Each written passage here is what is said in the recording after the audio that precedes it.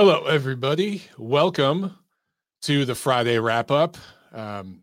This is going to be a loaded show because this week, man, it feels like the rails fell off in the boxing community and people are just tripping, man. And I don't know what's going on.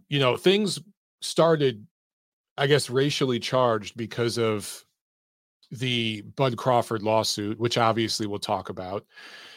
And that got everybody hypersensitive. And then this thing with Triller polling the latest episode of the 3 Knockdown Rule, where Paulie Malignaggi was a guest, and he gave a lot of hard opinions that were his opinions, his personal feelings, and many of them offended people.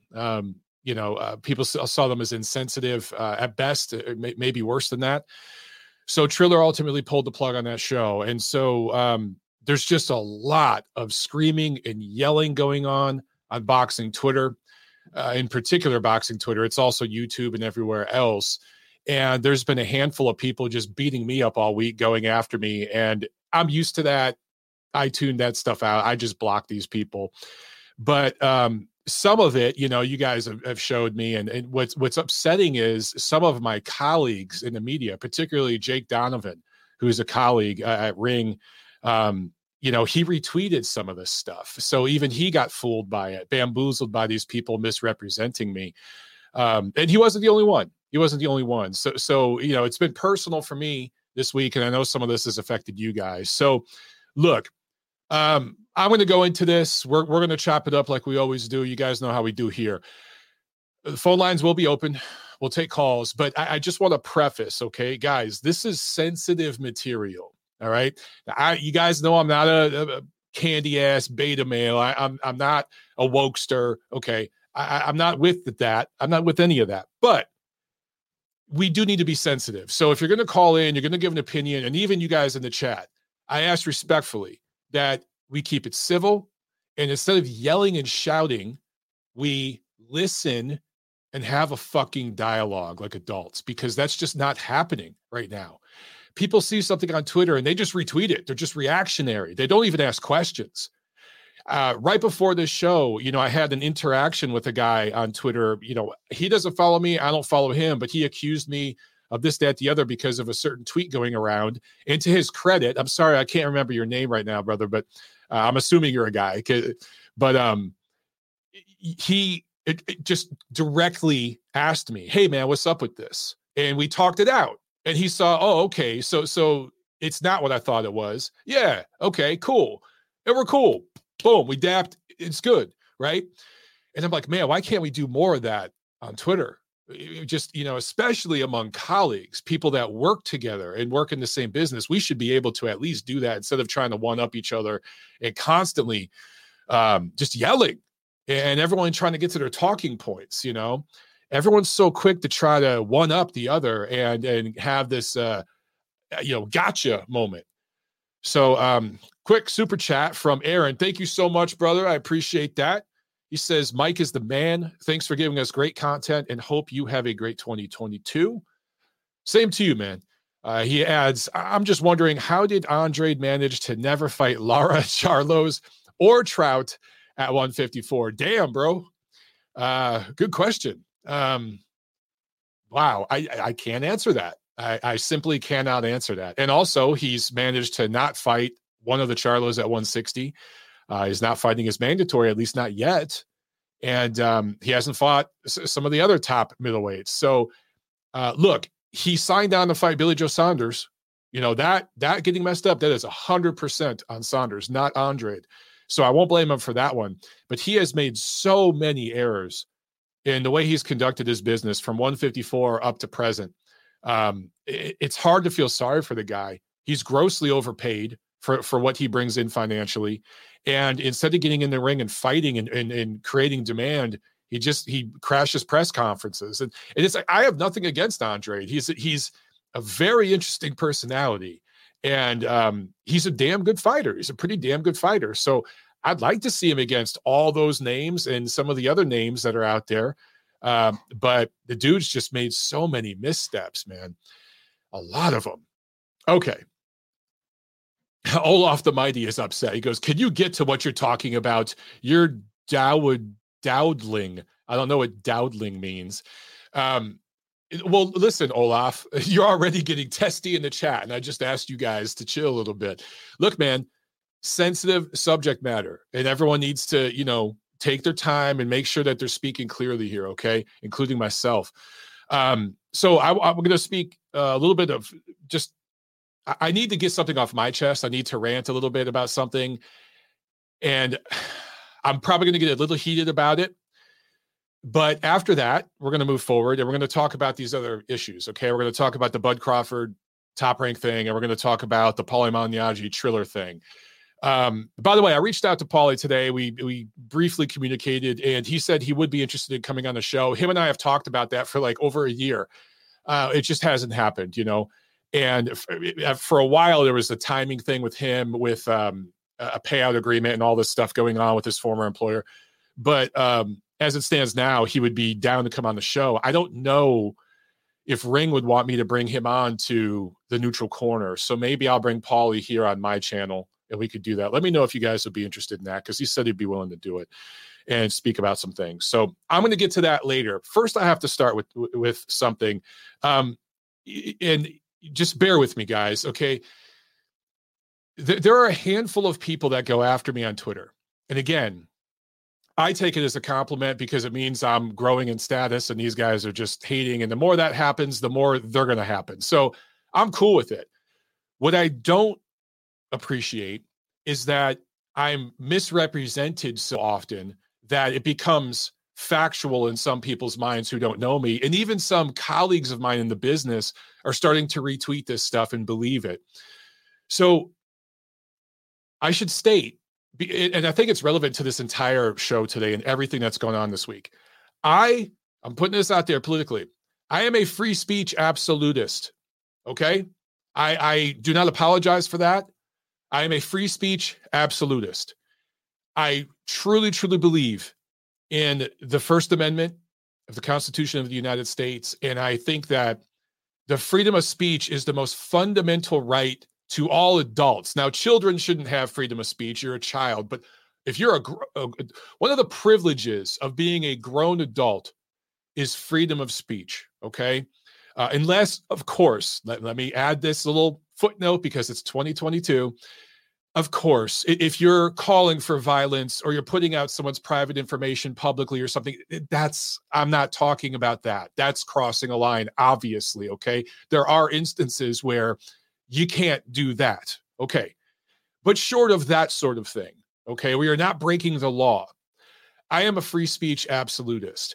And there are people that regularly say things that I find cringeworthy, that I completely disagree with, I find unprofessional, distasteful, whatever you want to say. Things that even, it really takes a lot to offend me, but every now and then somebody says something that actually offends me. I'm good with all that. And that is their right, all right? And I'm not just some guy saying that as some political talking point.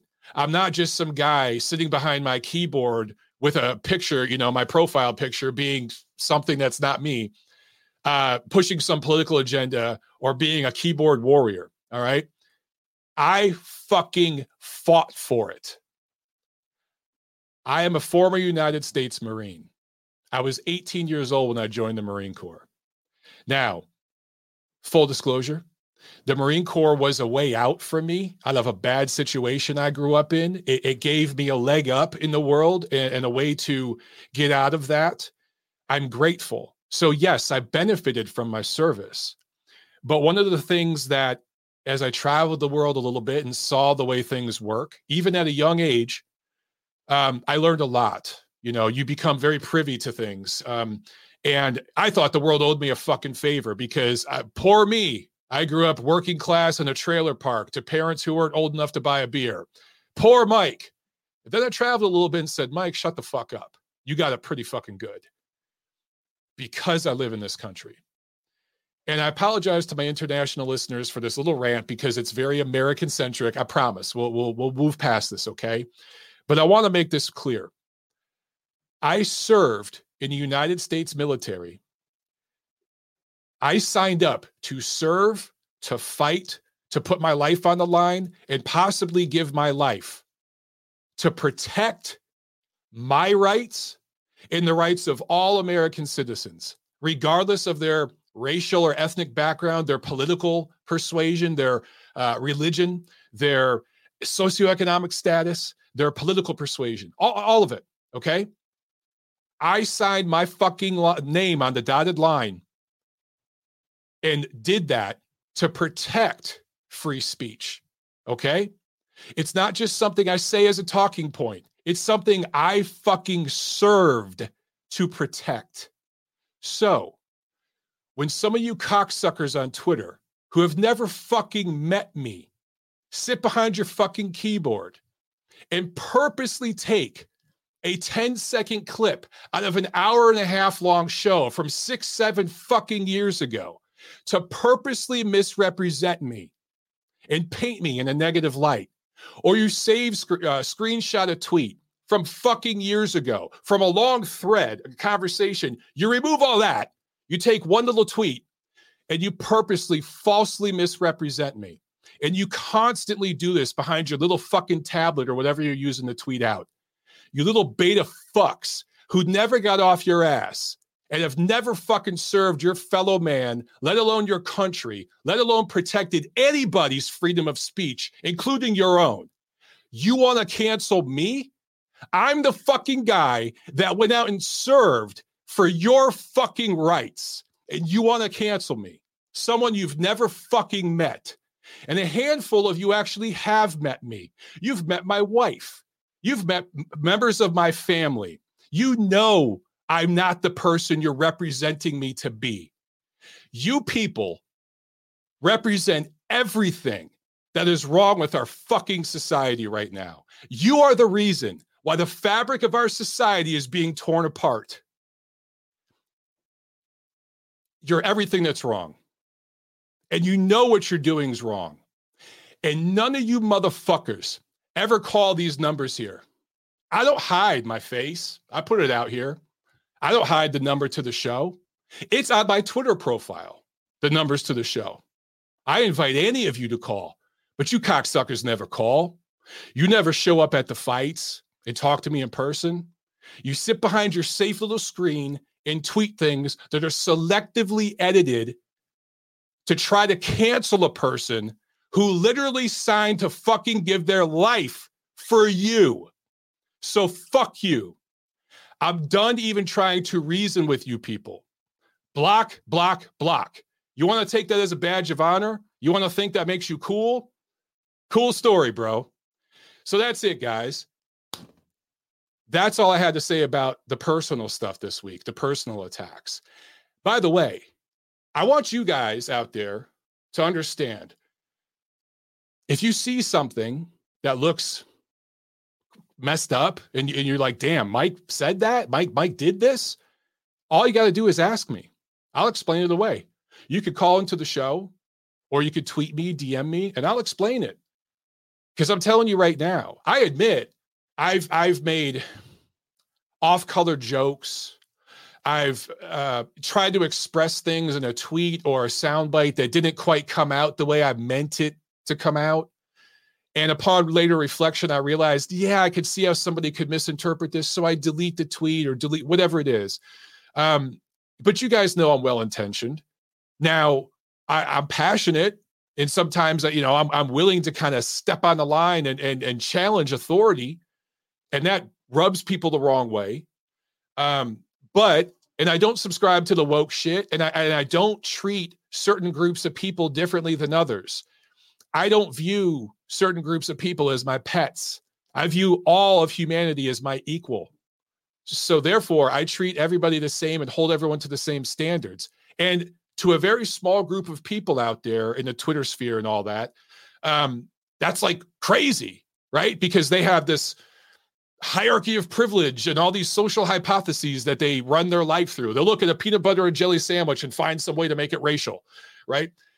The other 90% of us don't feel that way. The difference is that 10%, they dominate the media space, academia, the entertainment industry, and all that, of course, includes boxing.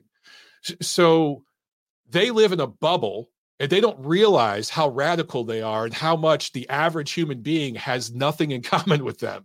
Most of us get along and we can have disagreements and see things different ways. And sometimes we can have an argument, a real argument. But in the end, we realize that we're pretty much the same. We all kind of want the same shit and we all kind of get along. And pretty much most of us love each other. That's what I see when I go outside. But Jesus Christ, if you log onto your Twitter this week, particularly boxing Twitter, you would think that like the apocalypse is upon us. Okay. I had to get that off of my chest, guys. Just so, look, if you see something like that, if you feel like you want to defend me and go to bat for me, hey, that'd be great, because no one does publicly. But if you don't want to do that, I understand. I understand why you'd be afraid, because you could get canceled too. Okay. If you see something that looks weird, all you got to do is hit me up. And by the way, if you see somebody tweeting something fucked up about me, tweet them the number to the show and say, why don't you call into Mike's show? Because he'll listen to you and he'll talk it out with you, because I will. All right. Let's talk about Terrence Crawford and Top Rank. First of all, let me get a little sip of water. That's better. Everyone, take a deep breath. Shit's very, very toxic this week, man. So Terrence Crawford filed a lawsuit against Top Rank, and he claims racial bias, right? Now, I'm sure you guys read the little debrief that was posted on all the boxing news sites. And by the way, I should mention, I was on the HCP, the Hispanics Causing Panic Roundtable last night, and we talked about this. It's on Maestro's channel. Okay, so you guys look for that. We hit on this subject and several others. So I think you guys might enjoy that discussion. There was like 6-7 of us on the panel. It was really, really cool. But I'm sure you guys saw what was in that debrief, right? And the stuff that they kind of put in a couple of quotes, apparently, from Bob Arum, and a couple of anecdotes, and that was their quote unquote proof of racial bias from Bob Arum. And I'm sure most of you watching this were like me, and you probably read that and kind of said, that's it? That's all you got? Because there's no fucking meat to this. That's like a fucking sandwich with no meat. That's just bread, mayo, maybe some cheese, but there's no fucking meat, right? So unless Terrence Crawford and his team have some sort of smoking gun evidence that they're hiding from the public right now, whether it be, let's say, screenshots of emails where Bob Arum's using racial epithets, or voice recordings where he's using racial epithets, or a former Top Rank employee, let's say Bob Arum directed them, like, hey, pay this fighter half as much as that fighter because he's of another race. Like, if something like that took place, okay, that's obviously that's racism, and that's bias at best, racism at worst, right? Short of that, there's nothing to this argument, nothing to it. And actually, if you look at the chain of events, it goes directly against what Terrence Crawford is accusing. And I could talk about that. We could talk about Crawford's career for an hour, but just really briefly, guys. I mean, he just fought Sean Porter, and I believe he got $6 million for that fight. Correct me if I'm wrong, but I know it was a career high payday. Okay. In his last fight with Top Rank, he got a career high payday. So if they're racist, they're kind of doing it wrong to give a guy his best payday on the way out. And other than Tyson Fury, Terrence Crawford over the last 4 or 5 years has been Top Rank's highest paid client. Also, people talk about the fact that Terrence Crawford re-signed with Top Rank in 2018. It does look kind of strange. If you thought these guys were racist, why would you re-sign with them? But also, it's a two-way street. Top Rank re-signed with Terrence Crawford. If they were bigots and hated black fighters, why would they re-sign him? Because the guy doesn't make any money. They had worked with him for several years. They knew his market value wasn't very good. He doesn't work well with the media. And outside of Omaha, he doesn't do the media stuff. He's not good on the mic, not good on camera, doesn't market himself, isn't really that active on social. What he does post is him fishing and stuff like that, like on Instagram. he's just not very active on the podcasts and things like that. They knew what they were getting in 2018. So if they had some bigoted motivation, why re-sign him? It just doesn't add up. And then the amount of money that they overpaid him, you guys got to remember, Top Rank has receipts. If there's a deposition in court, they're going to be able to go in court and say, here's their trending analysis reports, our sales reports on the pay-per-views. Here's what we paid him. Here is our revenue with, sponsorships, TV money, casino money, what have you, ticket sales. Here's how much money we lost on this fight, that fight, that fight, that fight. And then we re-signed him and lost more money on that fight, that fight. They're going to be able to show that, right? They're also going to be able to show or talk about instances where it's like, we had a presser set up here. We had a media event there. He didn't show up. He didn't want to do this one. He didn't want to do that one. Things like that. They got their ducks in a row. They're going to come to court with all that information. Now, here's the part of the lawsuit that may have some teeth, okay?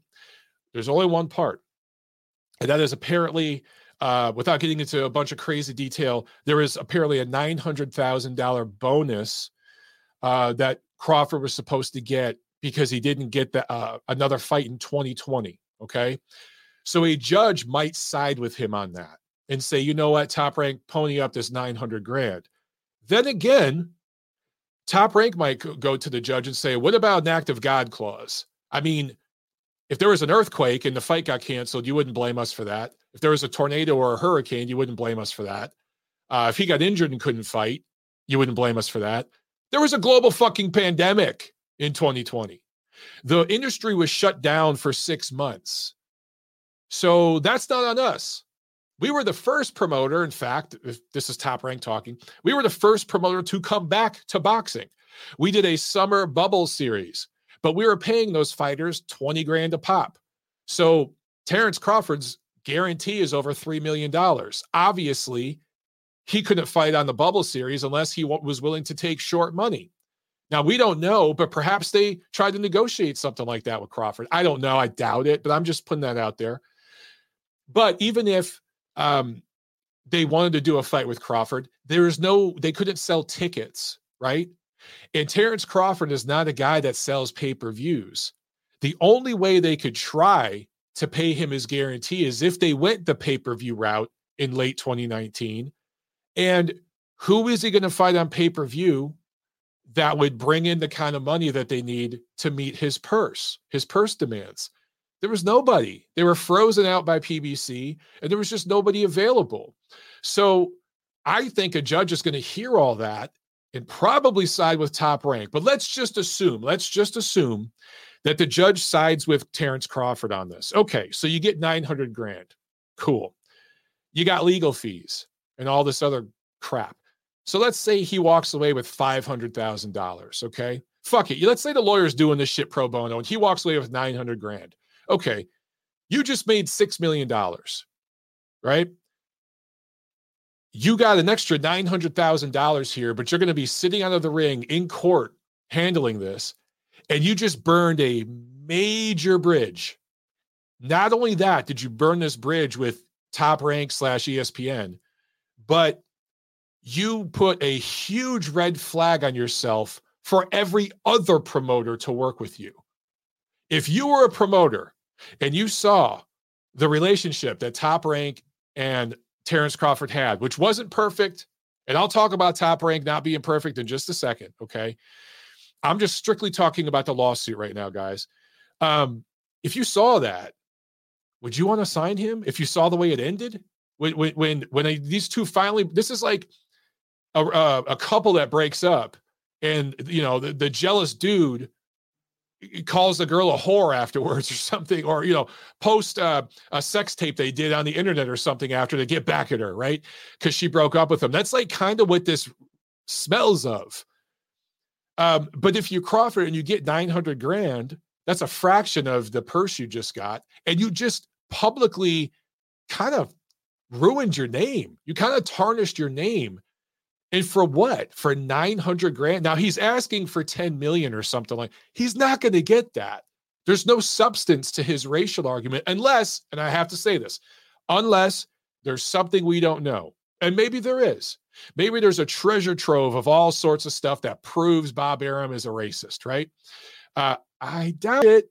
I'm just putting that out. I doubt it, but maybe. But assuming that doesn't exist, he's not getting $10 million. He'll be lucky to get $900,000. He's going to have legal fees after that. And then every promoter is going to look at this guy and say, I don't know if I want to work with this motherfucker, because we'll work together. And then he's going to call me a racist if I don't pay him enough. Like, Jesus Christ. The only promotional outfit where Terrence Crawford can go now is PBC, right? And it would make sense for him to go to PBC. It really, really would. But on the PBC podcast, which I didn't even realize existed until about a week ago, Tim Smith, vice president of PBC, basically stated straight up, we can't pay Terrence what he wants. He doesn't command that kind of fan presence. He doesn't bring in the finances. He hasn't been built into a pay-per-view star, as he called it. So look, Terrence Crawford just made $6 million, right? Again, correct me if I'm wrong, against Sean Porter. So now that's his threshold, right? And even before that, I think he was guaranteed over $3 million with his fights with Top Rank. Most of the guys at PBC don't get that much money. Their guaranteed purses certainly are not that high. But let's say now he's at that $6 million threshold. What's he going to want? If he got $6 million for Porter, what's he going to want to fight Spence? He's probably going to want $10 million. But assuming he'd be cool with $6 million, which I don't think he would, assuming he'd be cool with $6 million, if you go to Errol Spence and say, hey, we're paying Terrence Crawford $6 million, will you fight him? Errol Spence will say, yeah, for 12. And you know what? I wouldn't blame Errol Spence. I'm not saying I love this stuff, guys. You know I'm not a pocket watcher. I hate the finance bullshit. But let's keep it real. Both of these guys have had 3 pay-per-views. Errol Spence's pay-per-views have done a reported almost 800,000 pay-per-view buys. Terrence Crawford's have done about, I want to say at maximum 400,000, but it's probably 300,000 to 400,000 buys. So he's done half of the pay-per-view business that Errol Spence has done. So if you're Errol Spence, you're going to be like, look, man, if you're giving him $6 million, I want 12. I want at least 10. You guys, you start doing the math. They got to do, 600,000 pay-per-view buys or something? Are you guys convinced they do that? Are you convinced? I'm sure they could sell out the MGM Grand in Las Vegas or something like that. I think Spence's fans would travel there. I think Bud's fans have traveled to Vegas in the past from Omaha. So in terms of selling tickets, I think they do a pretty good gate, although PBC really overcharges a lot of times, and they end up having to slash and discount tickets right before the fight. But I don't know if they bring in the money that Crawford's going to demand. So he's put himself in a really, really bad position with this. If you thought that you weren't promoted well by Top Rank, if you felt that you should be a bigger star and that they didn't do their job, stick to that. Put out a lawsuit talking about that. But adding this racial stuff to it, when there's zero evidence and the actions don't really back up the accusations at all, dude, that's just putting you in a bad spot. And it's making you look really, really bad. So this was the worst advice Terrence Crawford could receive. Again, I have to say, unless there's a smoking gun that we don't know about. Short of that, this is the worst move he could have made. Truly the worst move, because, look, man, Top Rank still has Josh Taylor, Teofimo Lopez, Jose Carlos Ramirez, Jose Zepeda. They've got guys that Crawford could fight. They do. PBC has more, obviously, but PBC, any fight that's competitive, they want to go on pay-per-view. And Crawford's going to demand too much money to go that route. So he's just a bad spot. I think ultimately he'll end up going to the PBC. That's what he'll do, and they'll figure something out. But this was just a bad move, in my opinion, and nothing's going to come of this. All right, let me jump up to the super chat real quick here. We've got a couple super chats. Some of you are just getting on the show. You guys missed my rant earlier. Trent with the super chat. Thank you so much, man. He says Andre doesn't want Janibek at 60 and doesn't want Zach Parker at 68. What's he doing? I rate him over David Morrell. Zach Parker is better than Morrell. I don't know, man. I really don't know what Demetrius Andrade's doing. I don't know. And I've said before, if he avoids Janibek and ends up getting Canelo, no harm, no foul, because Canelo's the top guy in the sport. Anyone would skip Janibek to fight Canelo. Anyone with a brain would do that, okay? I wouldn't blame him at all. But if he's not getting the Canelo fight, and I highly doubt he is, I don't know what the hell he's doing. Now, he can force a Canelo fight if he moves up to 68, but he would have to dump his 160 belt, and then he would become the mandatory. The WBO has a rule that they did the same thing for Usyk at heavyweight. So Andre would be the WBO mandatory at 68. So he'd be in a good position. But Canelo would have, I think, a whole year to fulfill that obligation. Also, Canelo could just dump the fucking belt because he's above he's won the belts now. All his fans care about is that he unified and won the belts, right? So he could dump the belt and do whatever the hell he wants, honestly. So Andre's in a tough spot, and he kind of put himself here. It's, again, it's hard to feel bad for him. Drew with the super chat. Thank you so much, bro. He says, you racist Mama Luke, share Nana's recipe. Hey, I posted a video the other day of that Pontaness guy made this weekend. And by the way, it was freaking great. Freaking great. Just didn't make we had made meatballs earlier. I just didn't film that. I need to do more cooking stuff on my channel because I think you guys like that. All right. Before we get to the Triller, Paulie Malignaggi stuff, I want to jump over. We got a couple calls. So let me take these calls. Looks like we got Nacho on the line here. And then we'll get to the stuff with the 3 knockdown rule, okay? Let's jump to 805. Nacho, what's up, man? Hey, Mike, what's going on? Chilling, bro. All right. Well, if you don't mind, right now that you brought that up, that's kind of something I wanted to talk about, actually. And me and you kind of were talking about this on Twitter earlier today. Yeah, it's just bullshit. These guys that obviously have an agenda and they don't like Paulie and they don't like, anybody that's not a homer for the PBC or the LDBC.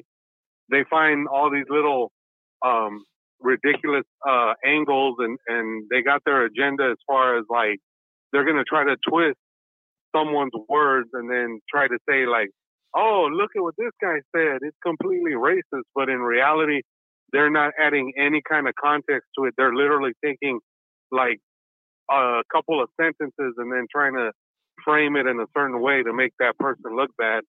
I mean, it's unfortunate that they took the interview down because if people had a chance to really listen to it before they took it down, they would have seen that Paulie didn't do anything wrong. He just made the statement of they treated George Floyd the way they did because of the fact that in his mind, the fact that he put up resistance is what ended up getting him hurt and getting them to, put the cop that did it, that Chauvin, put his knee on his neck. And I mean, I don't think that's wrong because like I was telling you on Twitter, Mike, I've had cops, pull me over and then I didn't do anything wrong and I got guns pointed at me and then I'm getting over here handcuffed and thrown on the sidewalk and then they're talking about, oh, we're going to search your car for, guns and drugs. And I'm like, what the hell? And then they don't find shit and then they uncuff you and then they go, oh, and then you ask them why they did what they did and they're like, oh, well, your car matches the description of another vehicle that was involved in a drive-by. And I'm like, man, are you kidding me? Like, what the hell? So trust me, when it comes to being treated by the cops in a disrespectful, almost in unfair way, I've experienced that myself. So what he said as far as police brutality and the way they treat you, he wasn't lying. I just think the one thing that he said that I thought was not cool, and I told you that on Twitter, was that he should have not called George Floyd a crackhead. I thought that was uncalled for, and I thought that was disrespectful, and that just he didn't need to say that. He should have just kept that to himself, and he should have just left the point of him being brutalized by the cops as what his statement was. And that's really what it was. It was just that comment that makes him look really bad. And that's why he shouldn't have said it. But, you know, unfortunately, there's going to be people out there who got agendas, and they're going to want to, you know, do stuff because they don't like people, and they're going to want to cancel them. And it's unfortunate, but, you know, what are you going to do? Triller already felt the heat, I guess, and they were like, yeah, you know what, let's go ahead and take it down. I'll say this. It was above Triller. It was above Triller even. The people that came down to take this thing off. I can't really speak on it. Oh, okay. But yeah, it was even above their head. Oh, okay. Well, but you know, yeah, they didn't fight. They didn't fight it. Correct. Yeah. Yeah, exactly. They just wanted it to go away, which, right. You know, I understand it, but at the same time, it sucks that people can do that to someone when in reality that wasn't the case, you know? But anyway, you know, that was my piece on that. And the whole Crawford thing, I agree with you, Mike. Unless he's got a bombshell in his back pocket that can legitimately prove this whole, oh, my promoter was just so racist that he went out of his way to sabotage my career. I don't know what Crawford's doing at this point, because, like you said, you're over here ruining your relationship with the promoter who's basically started you in the business and got you all these $1 million paydays, and now you're going to turn around and crap all over the guy and basically disrespect him in public. And yeah, it's just a bad look. So if he ends up going to the PBC, I'm going to be really curious to see how they end up structuring his money in order for him to get the kind of money that he wants. Because, like you said, outside of pay-per-view, Mike, and outside of him fighting big names, he's not going to get the kind of money he was getting over there that he was at Top Rank. Yep. So, you know, good luck to him if he thinks he's gonna be able to get that or more from them. Because at this point, I don't see it. And then the last thing I just wanted to bring up with Joe Smith, it sucks that his opponent Callum Johnson fell out because he got COVID. You know, I give props to Top Rank for finding a guy who was training and could come in on short notice to save the fight. At least that way, Joe Smith doesn't you know, do all of that for nothing. You know, at this point, it becomes a stay busy fight. And hopefully Joe Smith gets this dude out of there and looks good doing it. And then eventually he gets a shot at, you know, Bivol, Zordo, Beterbiev, whoever one of those top guys is available. Hopefully one of them will give Joe Smith a shot, you know, next. Because I think he would definitely match up well with Zordo or with Beterbiev. I know he already fought Bivol, but, you know, who knows, like, that fight might look different now. It could. Yeah. Because Bivol's gotten worse, and I think Joe Smith has looked a lot better since that loss. Yeah, so I wouldn't mind seeing that fight again. So, yeah, Mike. All right, Mike, that's just my call. All right, man. Thanks a lot, Nacho. All right, man. Yeah. Good stuff as always. And Nacho hit on a couple things. I want to make this point because I don't think this has been discussed. You know, Terrence Crawford is not a guy that was sought after the amateurs by the promoters. I'm looking here at his first 10 or so fights, and he fought under several different promoters' cards.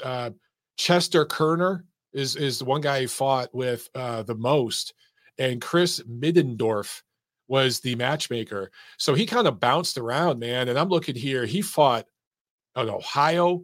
He fought in Iowa, Colorado, I think Pennsylvania, Tennessee. He was like all over the place. He was not a guy that was sought by the PBCs, the Golden Boys, right? Top Rank took him as a guy that pretty much, I'm not going to say nobody had heard of him, because that's false. People had heard of him. He came up in the amateur system, but they got him right around, I want to say like 2012, maybe around there. And they eventually got him in there against Bradis Prescott, Andrei Klimov, and then they got him that title shot against Ricky Burns. Remember, guys, he had to travel over to Glasgow for that fight. So that tells you, like, he was the B-side to Ricky Burns at one point, Terrence Crawford. So Top Rank built him from there to a guy that would eventually win Fighter of the Year honors, a guy that's been seen as a pound-for-pound top fighter for the better part of a decade now, at least half a decade, right? The undisputed junior welterweight champion of the world, and a guy that's made millions of dollars. I mean, they did that. No one else did that. No other promoter. It's not like Top Rank took him after somebody else had him. They built him cradle to grave, so to speak, right? Or cradle to present. Let's say that. And I think overall, they did a pretty good job. Now, some of Bob Arum's comments, and I should have mentioned this earlier. So real quick, guys, before I get back to the phones, let me just say this. Bob Arum is a 90-year-old man. He was literally born before World War II, okay? He goes back almost a century. He's an old guy. I can understand why some people would listen to or hear Bob Arum's, some of his comments, and take them as, let's say, unprofessional, right? At times, insensitive, out of touch. I get that, okay? But it's not pointed in one direction. Because let's not pretend that he didn't ream Mike Coppinger a new asshole last year. He went after Kate Abdo, right? He went after MMA fans years ago. There's an interview that goes back years and years where he called MMA fighters and fans skinheads. He called them Nazis. And then he called them homosexuals. I think the fighters he called homosexuals, and he called the fans Nazis, skinheads. So he's gone after pretty much everybody. Okay. He said anyone that voted for Trump is a moron and a racist. He's basically insinuated that, which was half the country in 2016, whether you liked them or not, whatever. I'm apolitical. I'm just saying. So he's kind of gone after every group, right? I remember in an interview once, he said all Russian fighters do steroids. I remember him saying that about the Klitschko brothers. We know Vitaly had performance-enhancing drugs once as an amateur. Vladimir never tested positive for anything. But I remember one time Arum said all Russian fighters do steroids. Then he ends up representing a bunch of Eastern European fighters later on. This guy talks a bunch of shit. And at this point, he's a 90-year-old crotchety old man who wants to chew on his gummies, fly around promoting boxing events. He's only got a few years left on this planet. He's kind of just living it up and saying whatever the fuck he feels like saying. And that's that. Now, if he crossed a line, then he should be held accountable. And we'll find out if Terrence Crawford has some kind of bomb, as Nacho called it, right? But the stuff that has been shared publicly that he said, while, again, unprofessional at times, definitely out of touch at times, and maybe insensitive to certain people out there who are very sensitive about this stuff. Sure, we can argue that. We can discuss that. But racist? No. Keep this in mind too. I'll say this one last thing and then we'll move on. Bob Arum is a businessman. Bob Arum is all about green. If there's any color that he's biased about, it's green, okay? He is a businessman first and foremost. If you were racist against black fighters and you had worked with Terrence Crawford for 5 years or so, and you were losing money with him, and your focal point is making a profit, why the fuck would you re-sign him? It just doesn't make sense. Why the fuck would you overpay him? It doesn't make sense. Clearly, they respected Crawford as a fighter. But I do agree. Some of the things Arum said about Crawford, saying like, oh, I could buy a mansion in Beverly Hills with the money I'm losing on his fights, that was stupid. That was just stupid. It was in poor taste and unprofessional and stupid. And I would advise against it. Not racist, though. All right, quick super chats and then back to the phones. Drew says Usyk was undisputed super champ. Andre does not So Parker is the lead at 168 for the WBO shot. That's a great point, dude. Thank you for correcting me on that. Interesting. I wonder. Now we're talking WBO. WBO has a rule where if you give up your belt and move up in weight, you're supposed to be named mandatory. But that's an interesting thing. I'd have to look into that. Maybe that's what is causing Andre to delay right now. I didn't think about that. Ray Valero with the super chat. Thank you. He says, Happy New Year, Mike. I'm not too big on women's boxing, but I'm actually kind of hyped for Katie Taylor versus Amanda Serrano. Who do you believe should be the favorite? I would say the favorite should be Katie Taylor right now, but I'm 55-45 on that fight. Amanda Serrano has a ton of experience,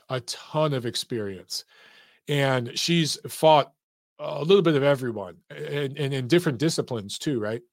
So that's a very competitive fight. That is quite possibly, I got to think about this, but it's quite possibly the best matchup in women's boxing history. Yeah, that might sound like hyperbole, but think about it. I'm probably right. CJ Duncan, my man, with the super chat. Thank you so much. He says, I'm a few minutes behind on the video. Respect the opening monologue. Thank you, brother. I respect you.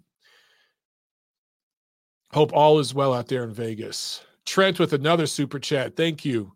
He says, no, Parker is already WBO 168 mandatory. Boo-boo, don't want. Okay. So you guys corrected me. Thank you for that. Thank you very much, guys, for correcting me on that. I got to be honest. I don't pay that much attention to the sanctioning organization nonsense these days because it's just too much to keep up with. So thank you for correcting me on that. That's interesting, man. Boo-boo's in a tough spot. He needs to fight this damn mandatory. It's the best thing he could do. Papa Chubby with the super chat. Thank you, Chad. He says, I will wait for you to discuss the 3 knockdown rule, and then I'll call in. All right, we'll do that. Maestro's on here. What's up, Maestro? What's up, man? I had a great time on the show last night. Guys, make sure you check out Maestro's channel. He's awesome.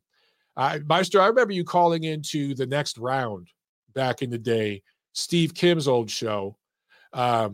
You always had great points back then, dude. So I've been listening to you for a long time because that goes way back. And my man Taurine Falk with the super chat. Thank you so much, brother. He says, you cannot be anti-black and then start Top Rank with Elijah Muhammad's son. Let that sink in. Oh, that's a good point. I will say this. Bob Arum went to bat for Muhammad Ali when a lot of people in the industry who actually were fucking racist wanted to shut him out. So, and in fact, he has a grandson. Maybe you guys have heard of him. Nico Ali Walsh. I saw a tweet he put out defending Bob Arum. And basically, he wasn't dissing Terrence Crawford, but he was definitely taking Arum's side on this whole thing. I found that to be quite interesting. Okay, back to the phones we go. And then I promise I'll give my thoughts. I think I've gotten everything out about the Top Rank thing. And of course, you guys have any questions, I'll answer them. But I definitely want to hit on the Triller stuff. But let's get back to the phones. All right, 617. Hello. You're on the show. What's going on? Hey, Mike. It's Vlad, aka at Who's Dark Prince on Twitter. Hey, what's up, Vlad? How you doing, man? Is it snowing up there? Yeah, I'm going to give you a minute for it to register. How you doing, Mike? Good, man. Is it snowing up there where you're at? Oh man, no, we had a crazy snowstorm a couple days ago. Actually on Tuesday. But right now it's going to be brutally cold tomorrow. That's the forecast. Going to be high of 10 degrees, low of 2. Damn, dude. I need to be in Atlanta. Well, dude, they're saying it's going to snow here Sunday. Man. They're saying it might snow here Sunday. Ooh. So, like the whole city will shut down for an inch of snow. It's hilarious. But I know that's not why you called. So I can imagine.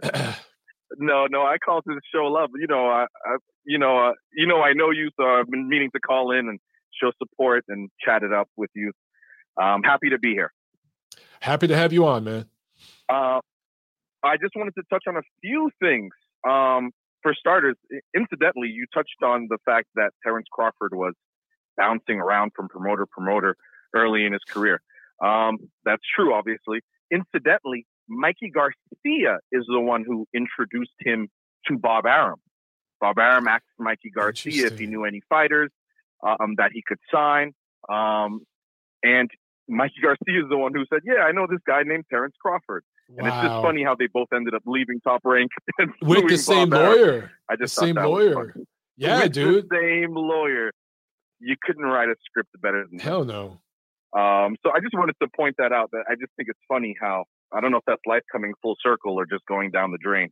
In any case, I know we're going to talk about the 3 knockdown rule stuff later, but I kind of called to touch on that. I think you saw me kind of touch on it. Sure, go ahead, man. With someone online on Twitter earlier.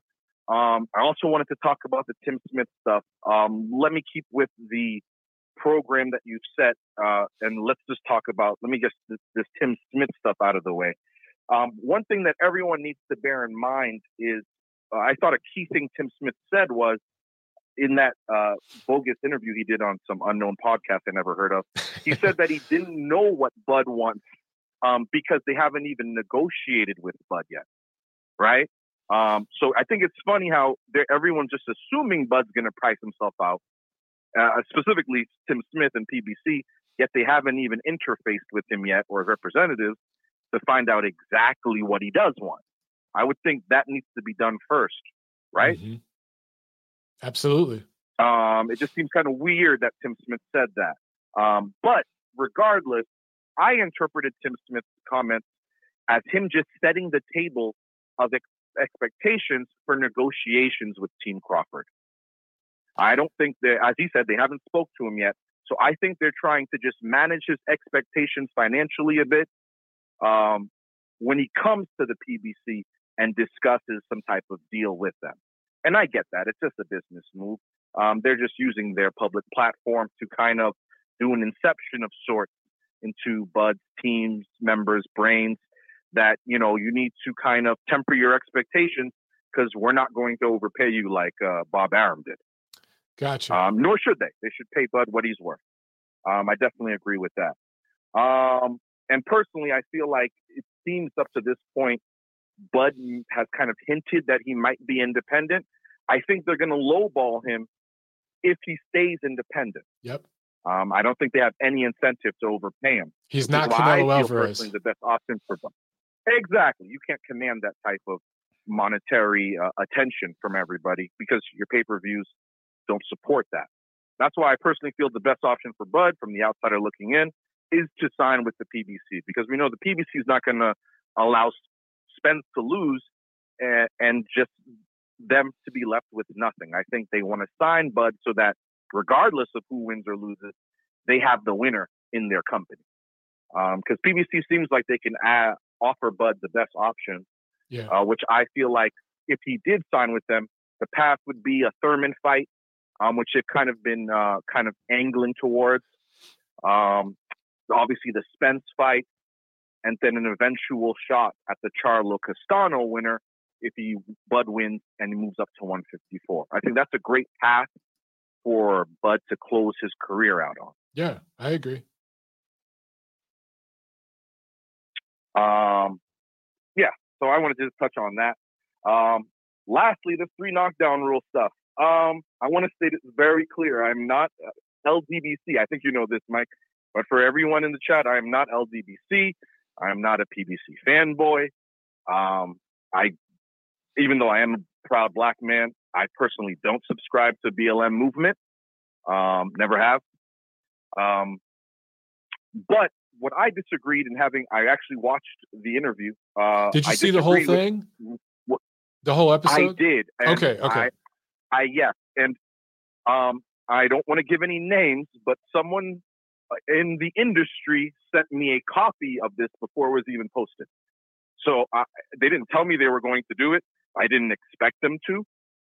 But putting 2 and 2 together, I probably thought, they probably want to see what a black man thinks about this. And I gave them my opinion after I saw it.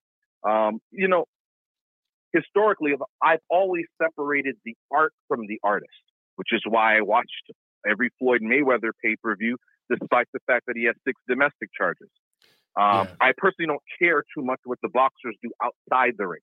I am infatuated, a stan of the sport of boxing. All I care is what happens in that circle of truth. So personally, even though I disagreed with what Paulie said, I'm still a fan of Paulie the analyst, right? I still miss Paulie's analysis ringside, even after the comment. But I just disagreed with him saying systemic racism doesn't exist. I also disagreed with, which he did say. He also said that he didn't feel the George Floyd incident was racially motivated. I disagreed with that. And I also disagreed with what he said about Larry Merchant. Larry Merchant, to me, one of the best, ringside commentators that we've ever had. I love Larry Merchant. He always was very insightful, very poetic, with the way he was able to analyze what was happening in the ring. And I personally love that. And I just felt like what he was saying about Larry Merchant just came off as unfounded bias against him. I didn't even know he dissed Larry Merchant. I didn't even know that. Yeah, brother, let me tell you, he went in his bag to hand out shade. Wow. And Larry Merchant caught some stray bullets too. Wow. And, to be fair, I saw a lot of people online saying that they feel that Steve and Mario should be canceled as well. There was a point in the interview, Mike, where Steve literally, and you know how Paulie is, I think we all do. He's like rapid fire when it comes to just him talking. Mm-hmm. Just, he's talking a million words a minute. So it was hard for them to even get in words. Paulie seemed like he literally approached this show with the angle that he was going to get his story out. Because as he explained in the interview, Showtime had silenced him and prevented him from speaking on the incident that led to his departure for 6 months. And he had to wait that 6-month period, he explained, in order to get his severance package. Yes. And so as in the interim, that weasel, Steven Espinoza, came out and was, obviously talking to the media about it, seemingly knowing that Paulie couldn't report in the media as well. So I think Paulie had an agenda when he came on the show that he was going to explain his side of things, for better or for worse, as to what happened and what led to his departure from Showtime. Vlad, can I ask you this? How did the George Floyd thing come up? If they were talking, that was just part of his rant. Yeah, that was just part of his rant. It's the same way the systemic racism, his views on systemic racism came up. They didn't ask him about it. They didn't even suggest anything that would lead to it. I mean, so see, if people are mad at Steve and Mario, they didn't bring that subject matter up.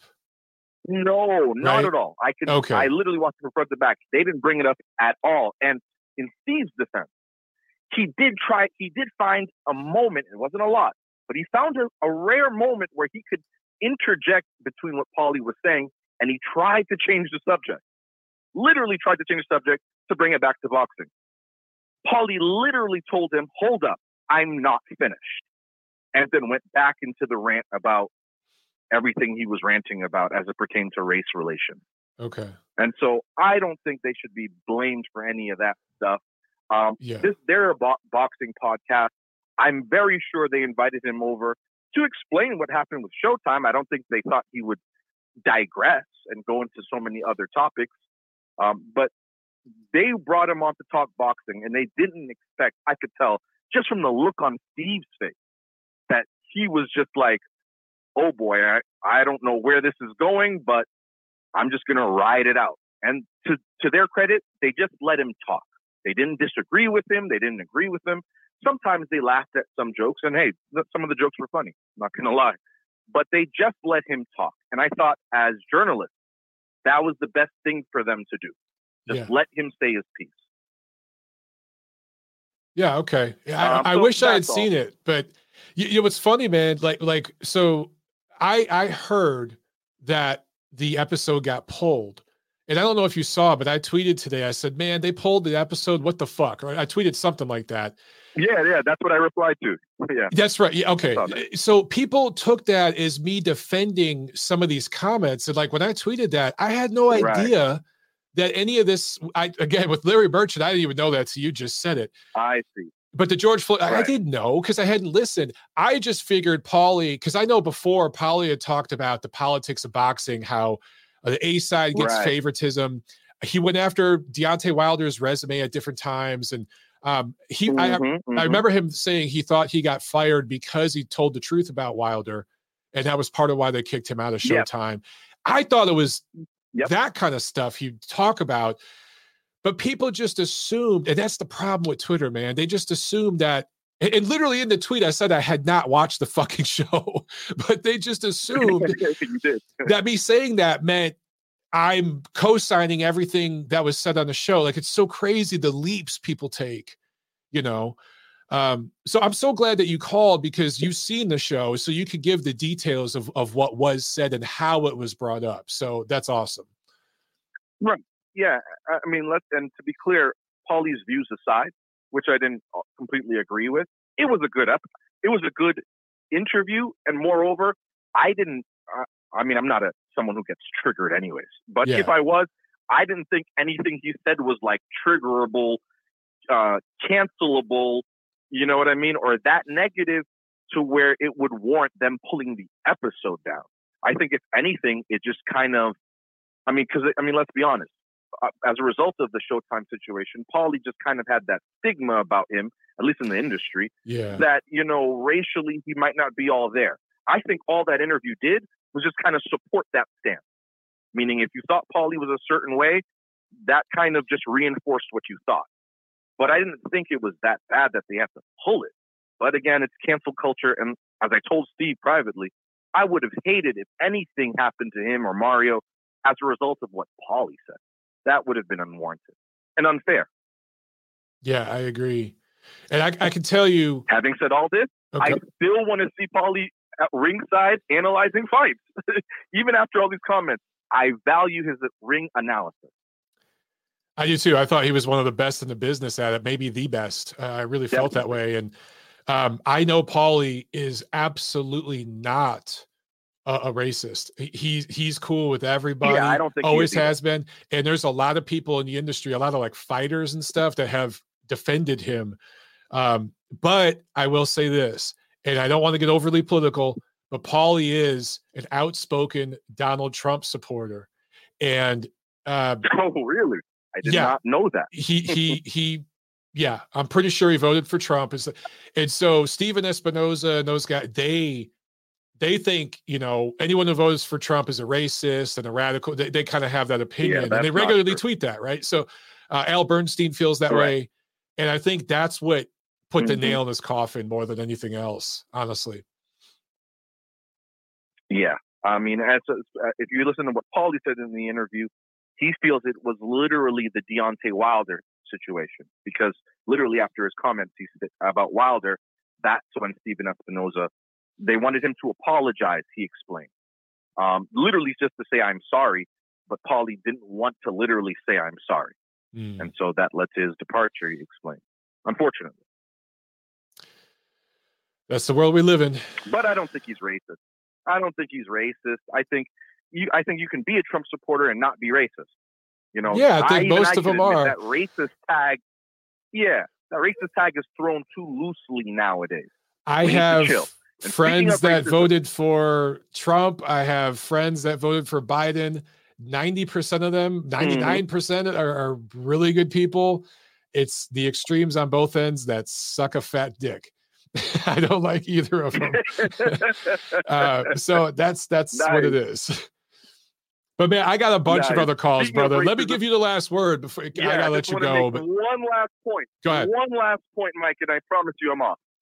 Everyone needs to remember that the sensationalized headlines about revolting race bias that we saw in New York Post, that does not make up the crux of Bud's lawsuit. If you look at the 6 charges he's actually he's throwing against Arum, none of it has to do with race. This race thing was just in the introduction of the lawsuit, and it had one purpose, and it accomplished it.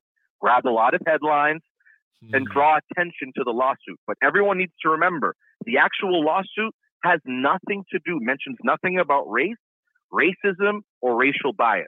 So that's not something Bud needs to prove once this court gets underway. He has 6 charges, and they're all related to just, I think 2 of them are breach of contract. They're all contract related. You understand? Okay. None of it's about race. So it's not something he has to prove. Okay. Thank you, Mike. Sorry I took up too much of your time. No, dude. Love the show. Love you. Love we'll you too, brother. Soon. I'm going to get to Atlanta as soon as possible. All right, man. All right. Calling again, bro. Stay warm. Definitely will. Thank you. All right. You too. You too.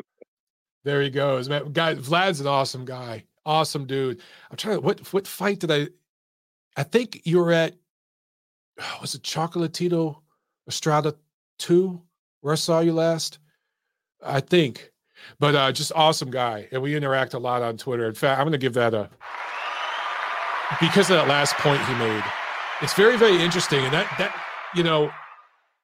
the lawsuit, if the race thing was a very tiny part of the lawsuit, boy, the reports didn't make it seem that way, right? They made it seem like that was the basis of the lawsuit. And that ended up being what was reported and talked about, what we just talked about here, right? I hate that the media does that.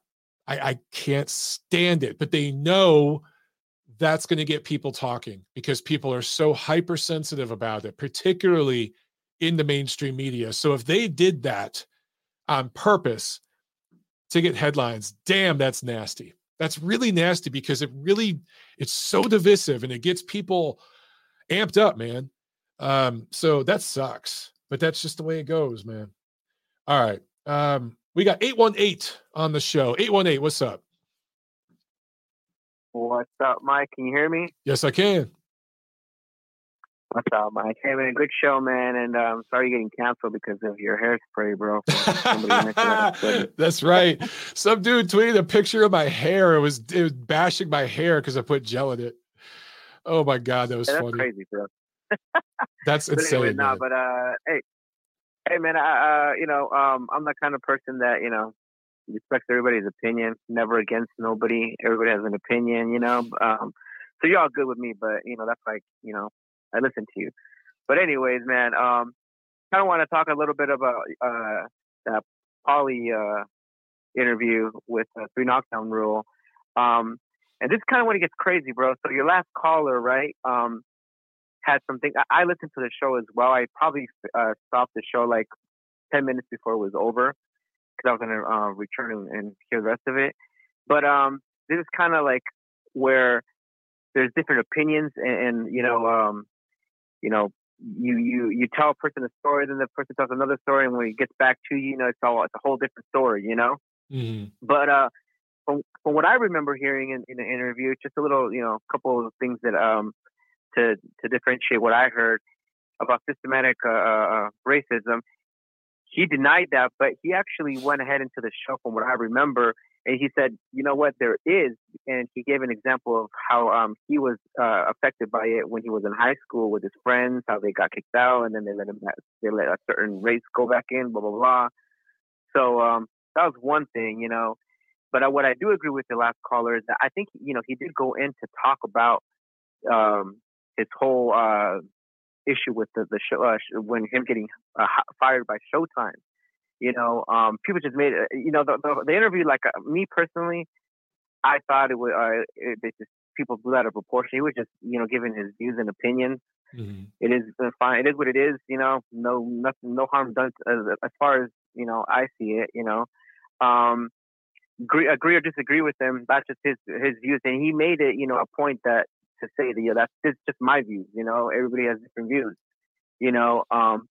But the what I heard from it, the reason why George Floyd came up is because that he had gotten I guess called or told by Showtime or Espinoza to apologize because it was around that time that he made comments on a YouTube show regarding racism or something like that.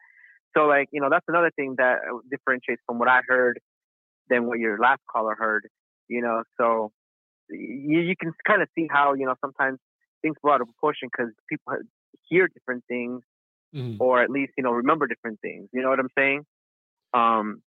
So that being said, with that whole thing, I mean, I didn't think it was a big deal, to be honest with you, man. It's just, it's just kind of hearing somebody else's opinion on something and people just blowing it up or being too sensitive because they're either the race that they're being taught that it's being talked about, or they're just closed-minded. You know what I'm saying?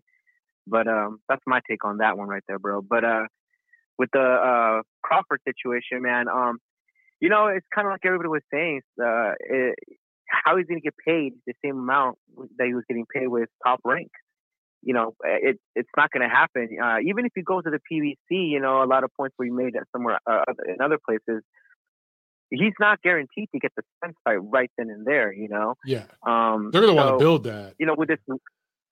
Yeah, exactly. So, you know, with this lawsuit going on, you know, personally, man, I think what's going to happen is Crawford, he's like 36 years old, right? Something like that. He's going to be turning 36. Yeah, I think so. Let me double check. Yeah, he's only 34, but I think he'll be 35 this year.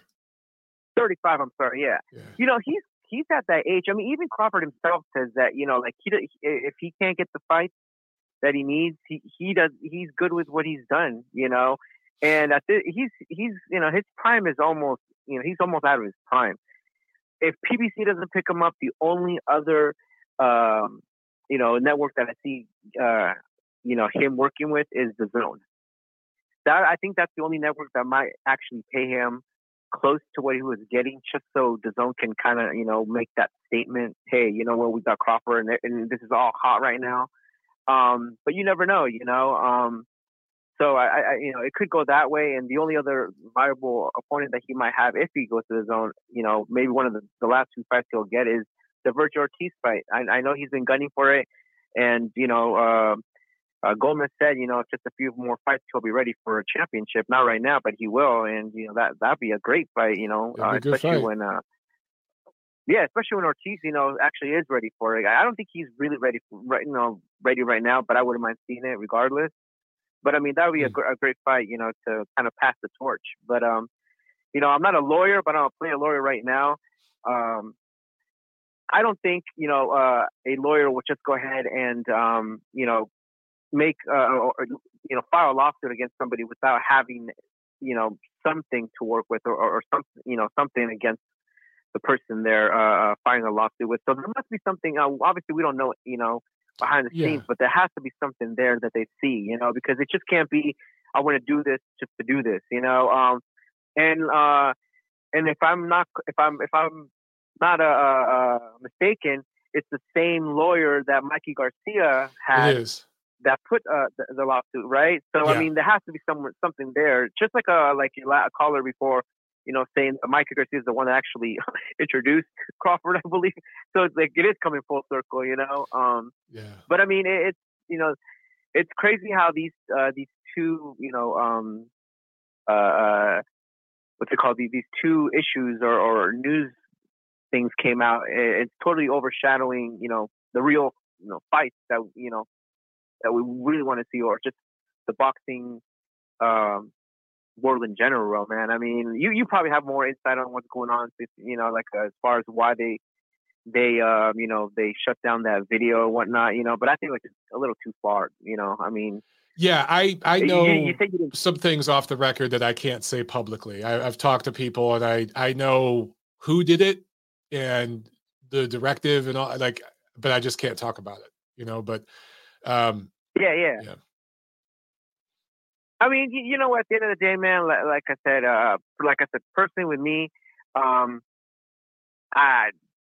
those issues, man, is you just lose energy fighting over a battle you can't win, or you can't even, you know, agree to disagree, you know. So I don't even pay attention to that. I'm more of a boxing fan than anything, you know. That's what I really care about. And one quick thing, man, I might be just naive, or I might not even, because I'm not a Twitter person or whatever, you know. But what the hell is LDBC, bro? I don't even know what it stands for, but you know, I made a decision this week. I'm never going to tweet about the LDBC again or talk about it, because I think it's a community of boxing fans. And I think most of the people in the LDBC are just regular guys. They're just regular boxing fans, but there's some of them that did the Glovegate stuff about Tyson Fury, and they do all the racial stuff, and everyone's racist, and there's all these conspiracy theories. It's not all of them. It's a small group of them, I think, that do that, but they're part of that community. And those guys have gone after me, and I'm just going to stop mentioning them on my Twitter and on my channel from here on out. It's just not worth it. And I really have nothing against them, but I don't like the conspiracy theory guys and the race baiters, but I'm just not going to waste any more energy talking about them. Right. Yeah, you're probably better off like that. I mean, I didn't know who they were.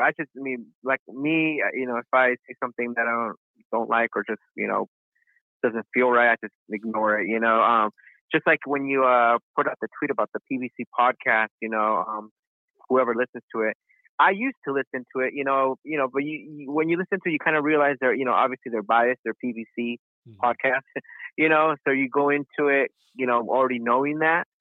But when you have a narrative, a false narrative, you can have a narrative because you're from the PBC, but when you have false narratives towards other fighters, then that's kind of, for me at least, that's where it draws. I mean, I think I listened to a while back regarding this, but I listened to a podcast at one point, and they actually said that Canelo was overrated.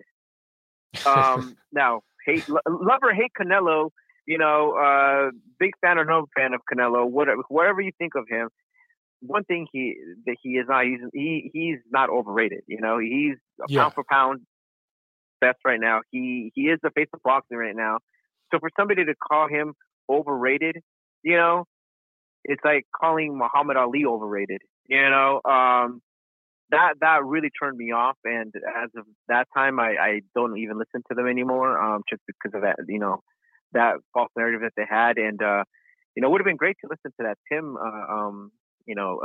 interview, but I just heard a little snippet of it, and I just took what I took from it without actually listening to the whole thing with Crawford. But that's another thing where you would kind of see why Crawford would not go with PBC, or why, it wouldn't change things around getting a fight with Spence because of what Tim said, So if anything, like I said, maybe the Zone is the one that might be getting Crawford out of all of them.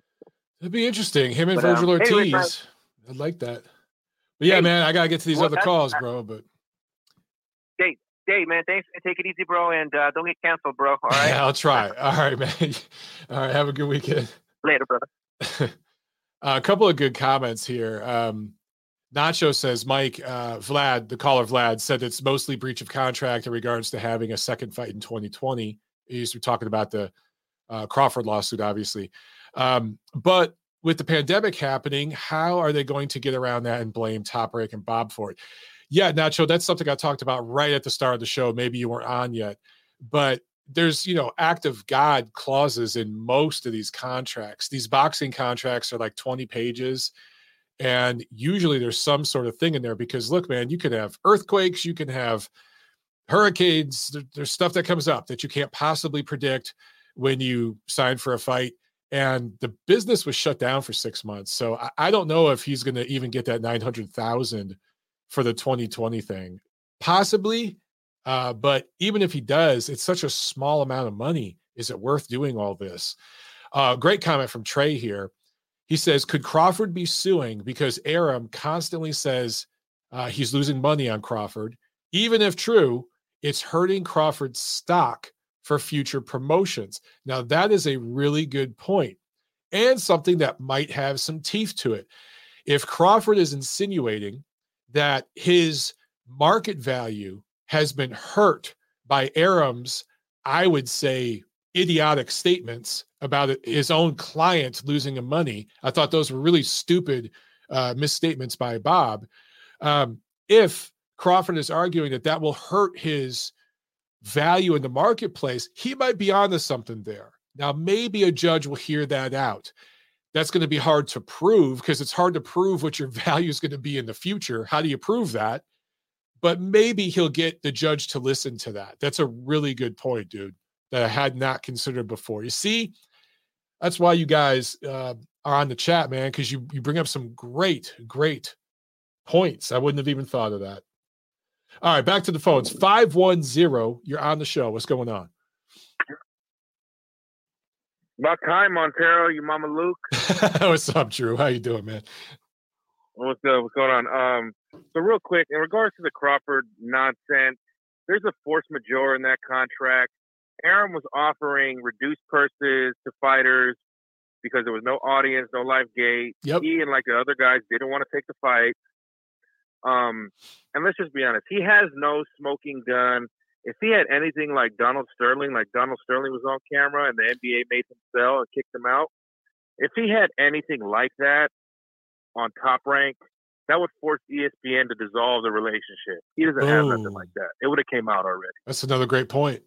Because Disney, they don't play with that kind of shit. They'd be out. Yeah, exactly.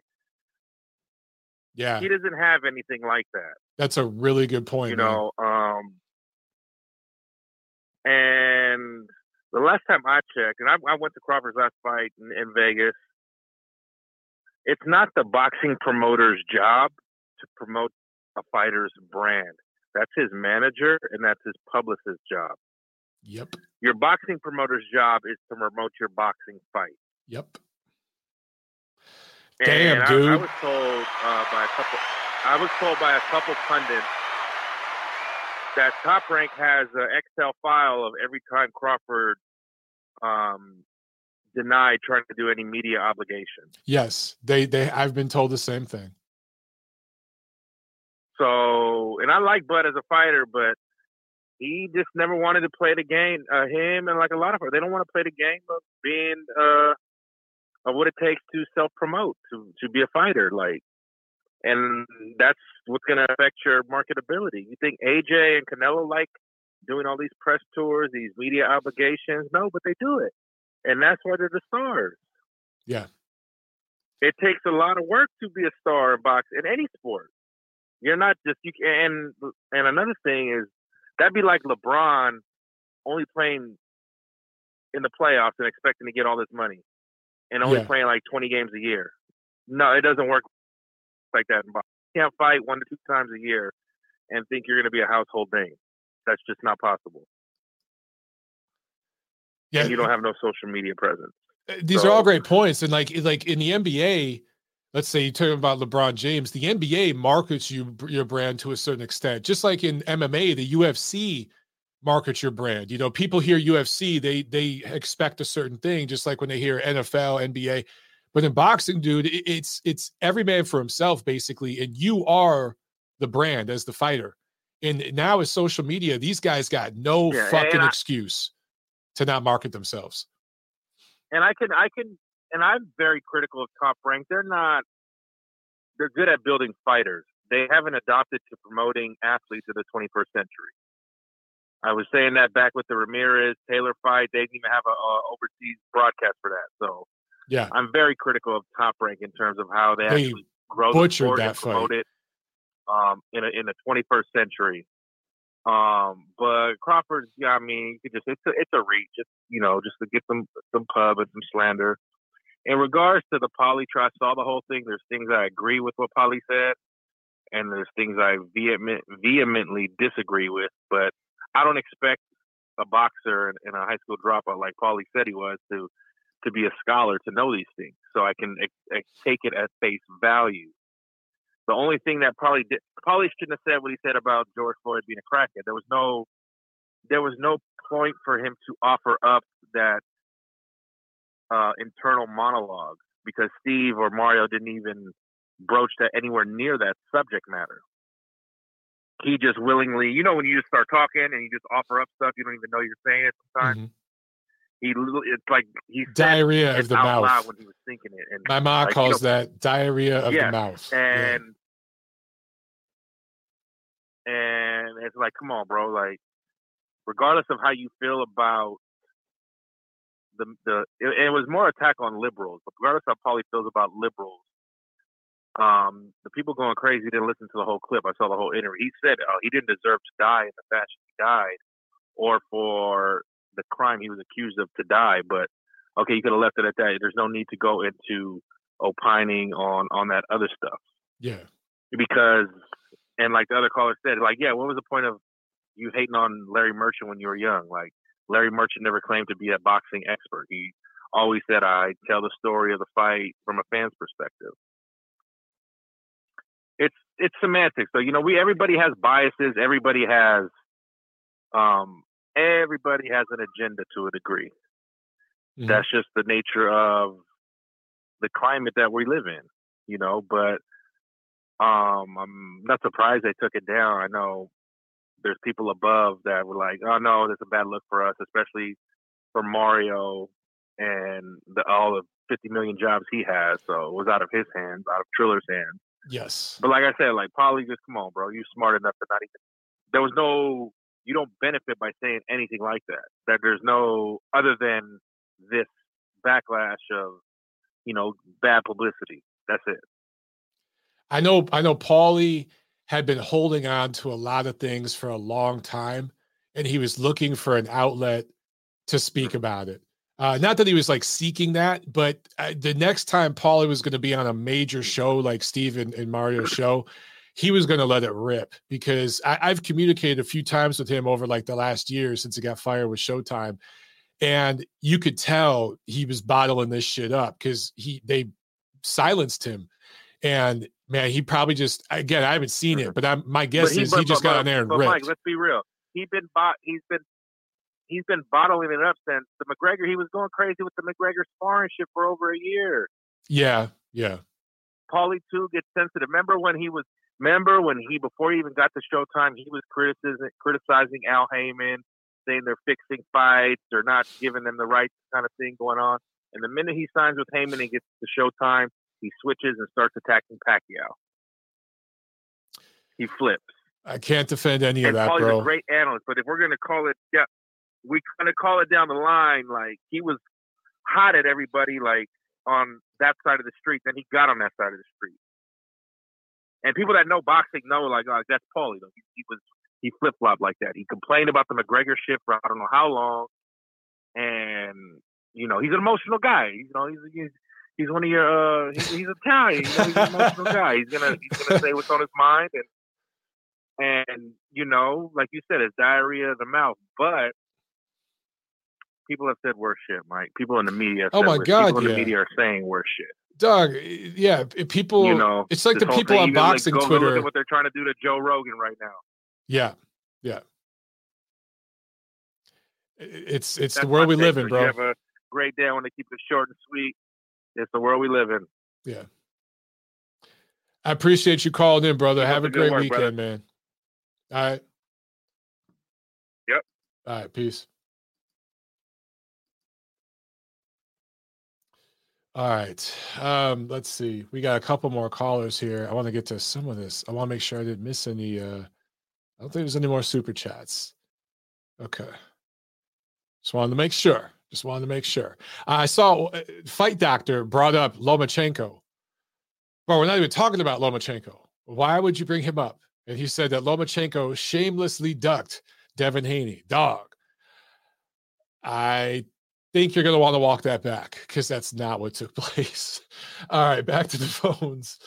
Got a couple more. 317, you're on the show. What's going on? Hey, what's up, Mike? It's Indy. How are you? Good. How are you, man? Doing good. Man, so about the 3 knockdown rule thing yesterday, I just think it's sad that we've come to a state in our country where if you share your opinion and people don't agree with it, they immediately try to knock it down and censor it, whether it's through your employer, whether it's through anybody else. We all come from different shapes and walks of life, and I think it's that opinion that's important for us to continue to have. And the moment one side decides to shut down the other, we halt all progress. So whether or not you agree with Paulie is not even something that I'm even concerned with. He's entitled to his own opinion. He's entitled to his own life experiences and everything else. But when somebody says, no, you can't say that, that's where I start to have a problem with all this whole thing. So it's just crazy to see, you and I both know why that was taken down. And it's sad to know that in this country that you can't even start something on your own without having somebody else come along and tell you can't do that. Yeah, there's a very small group of people that, again, disproportionately control media, academia. I call it the axis of media, academia, the entertainment industry, and big tech. And the problem with the censorship, the problem I have with it, is it very often goes in one direction. And it's like, for me, I'm either going to let everybody rip and say what they got to say, or I'm going to censor everybody. You can't be one-sided about it. And that's my issue with this whole thing. Now, all that being said, I haven't seen the show, so I really can't say what Paulie said, it was it over the line or not, because I haven't seen it. But I just, generally speaking, man, I'm just not for censorship. And there's too much of that shit going on. And there's too many people out there trying to cancel everybody. And instead of trying to cancel everybody, why can't we just talk about things and try to find some understanding? That's the way it used to work. Yeah, well, and not only that, but to even the complaints that you've heard is like, well, he just shouldn't have called George Floyd a crackhead. So he called this man a name, and we decided to pull down the whole interview? Like, that's where we're at in this country? Because he said a name that made you feel some kind of way, and now they drop a 90-minute interview because like we have why to not be just more take that segment out? Why not just edit that segment out? Exactly. You're going to pull the whole. Now again, full disclosure, because everyone's watching me all the time and looking for something that could take out of context. I just have to be clear. I haven't seen it, but if he said a few sentences that bothered people, take out those few sentences and leave the rest of the interview up, because I know Paulie, and he steps over the line, but he's also a smart guy that is really on point and understands the boxing business. He's on point with a lot of that stuff. And I was very interested to watch the interview, to hear what he had to say about boxing stuff, so it sucks that they took the whole thing down. Yeah, it was definitely a great interview, especially when you start talking about Showtime and his relationship with Espinoza. And there was a lot of stuff that happened before that, and he just sprinkled in bits of his viewpoint, which he's entitled to have. But I feel like that if that viewpoint was on the other side politically, he would be a champion of the left. He would be the Colin Kaepernick of the left. But since he sits on the right side of the aisle, people don't have time to hear that. And plus, if they can get it taken off, they will. So just wanted to say have a good weekend, man. You too, brother. Thanks a lot, man. All right, let's jump to one more. I think this is Chad. Let me see. I might be wrong, but Chad, is this you? Hey, Mike, how are you? It is. Good, man. How you doing? Hey, I'm good, man. Thanks for taking my call. I know a lot's been said about 3 knockdown rule. That's really all I wanted to call about. I do want to say big shout out to Vlad. Great call. Yeah. And really, he captured like 75% of what I really wanted to say. So I just kind of want to add my own personal point of view. Like, I did listen to the episode. I didn't watch it. I was at work. I was just listening. 3 knockdown rule, one of my favorite boxing podcasts. I feel like what makes it unique is it's quirky, it's fun, it's upbeat, and they keep things kind of short and sweet. They never dive too deep into anything. They just kind of give their opinion quick, move on. And they don't have guests on very often. So I was definitely excited for Paulie to be on. And things were going really well. Excuse me. He was talking about all kinds of great stuff. And even when it started getting racy, where race was involved specifically, I didn't mind it so much there. But it kind of got to a point for me, like the wheels just kind of felt like they fell off. And I agree with Vlad, like Steve and Mario, there was just nothing coming from them. Like they were just sitting in silence. And I'll be honest, I disagree with Vlad that I didn't feel like they were being overwhelmed particularly. Maybe they were just, I wasn't watching, so maybe they were just really engrossed in what he was saying. I don't know. But when he started talking about Floyd, and it just really veered away from boxing, and it really just felt like, I hate to say it, but like a soapbox. And I wasn't offended, and it doesn't matter if I agreed or disagreed. It's just not what I want from 3 knockdown rule. It's just not what I want. So I'm not going to lie. I shut it off. I turned it off. I was bored. It's just. So can I briefly interrupt? People, yeah, go ahead. Because you hit on you were an adult. You turned it off. That's all you got to do, ladies and gentlemen. If you don't like it, fucking turn it off. Okay, sorry, Chad. Go ahead. No, thanks. I'm glad you see it that way. Cause, yeah, like, and truthfully, back to what, like Vlad again, I didn't necessarily agree with everything he was saying, but, I felt what he was putting his heart out there and he was speaking from the hip, and I can respect that. I don't have to agree with it, but again, you know, if Steve and Mario are listening to this, you guys, you lost the format of the show. You lost the format. And for Triller to pull it, we all know why they pulled it.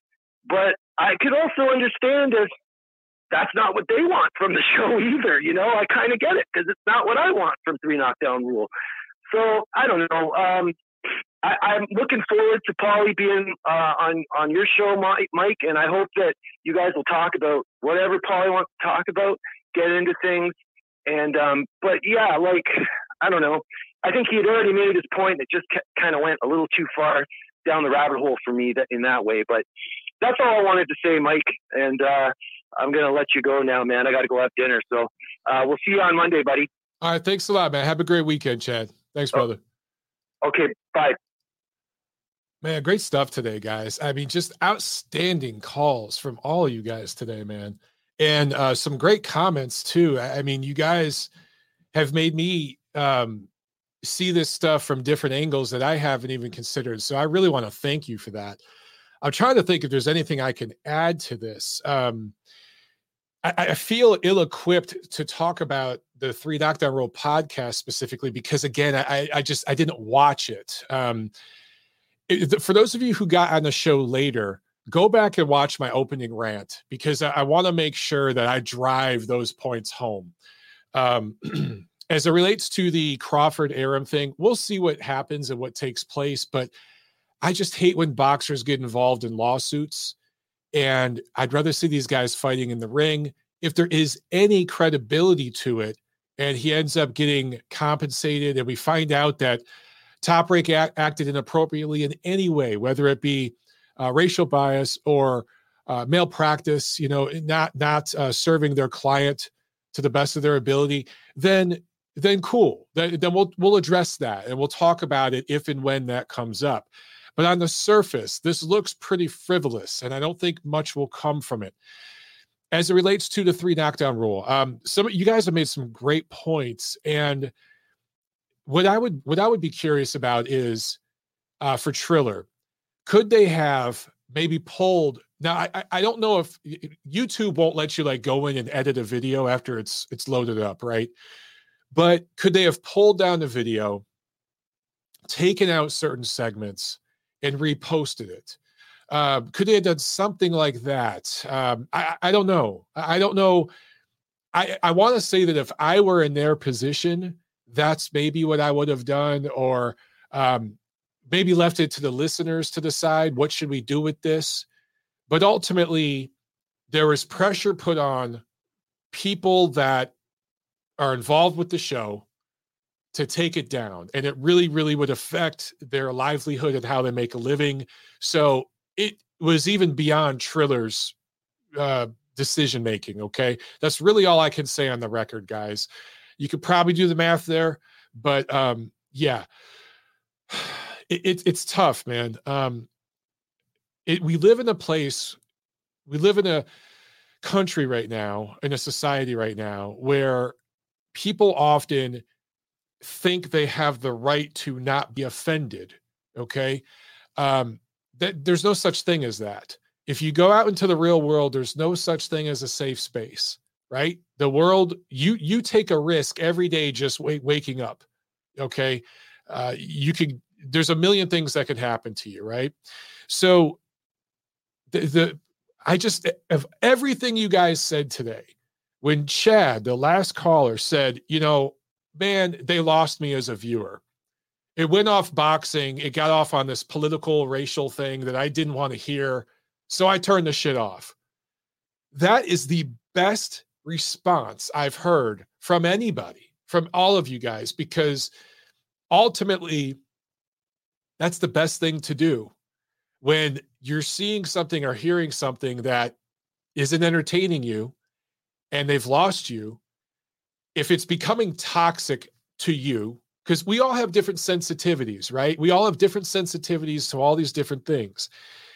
If something's becoming toxic to you, get rid of it. If there's even a family member, a friend, a family member, coworker that is adding poison in your life and it's toxic, if there's a show you're watching or an app that you're getting on and it's becoming toxic, log the fuck off for a minute. I got to be honest, Twitter this week was rough, man. I really took a lot of abuse from people.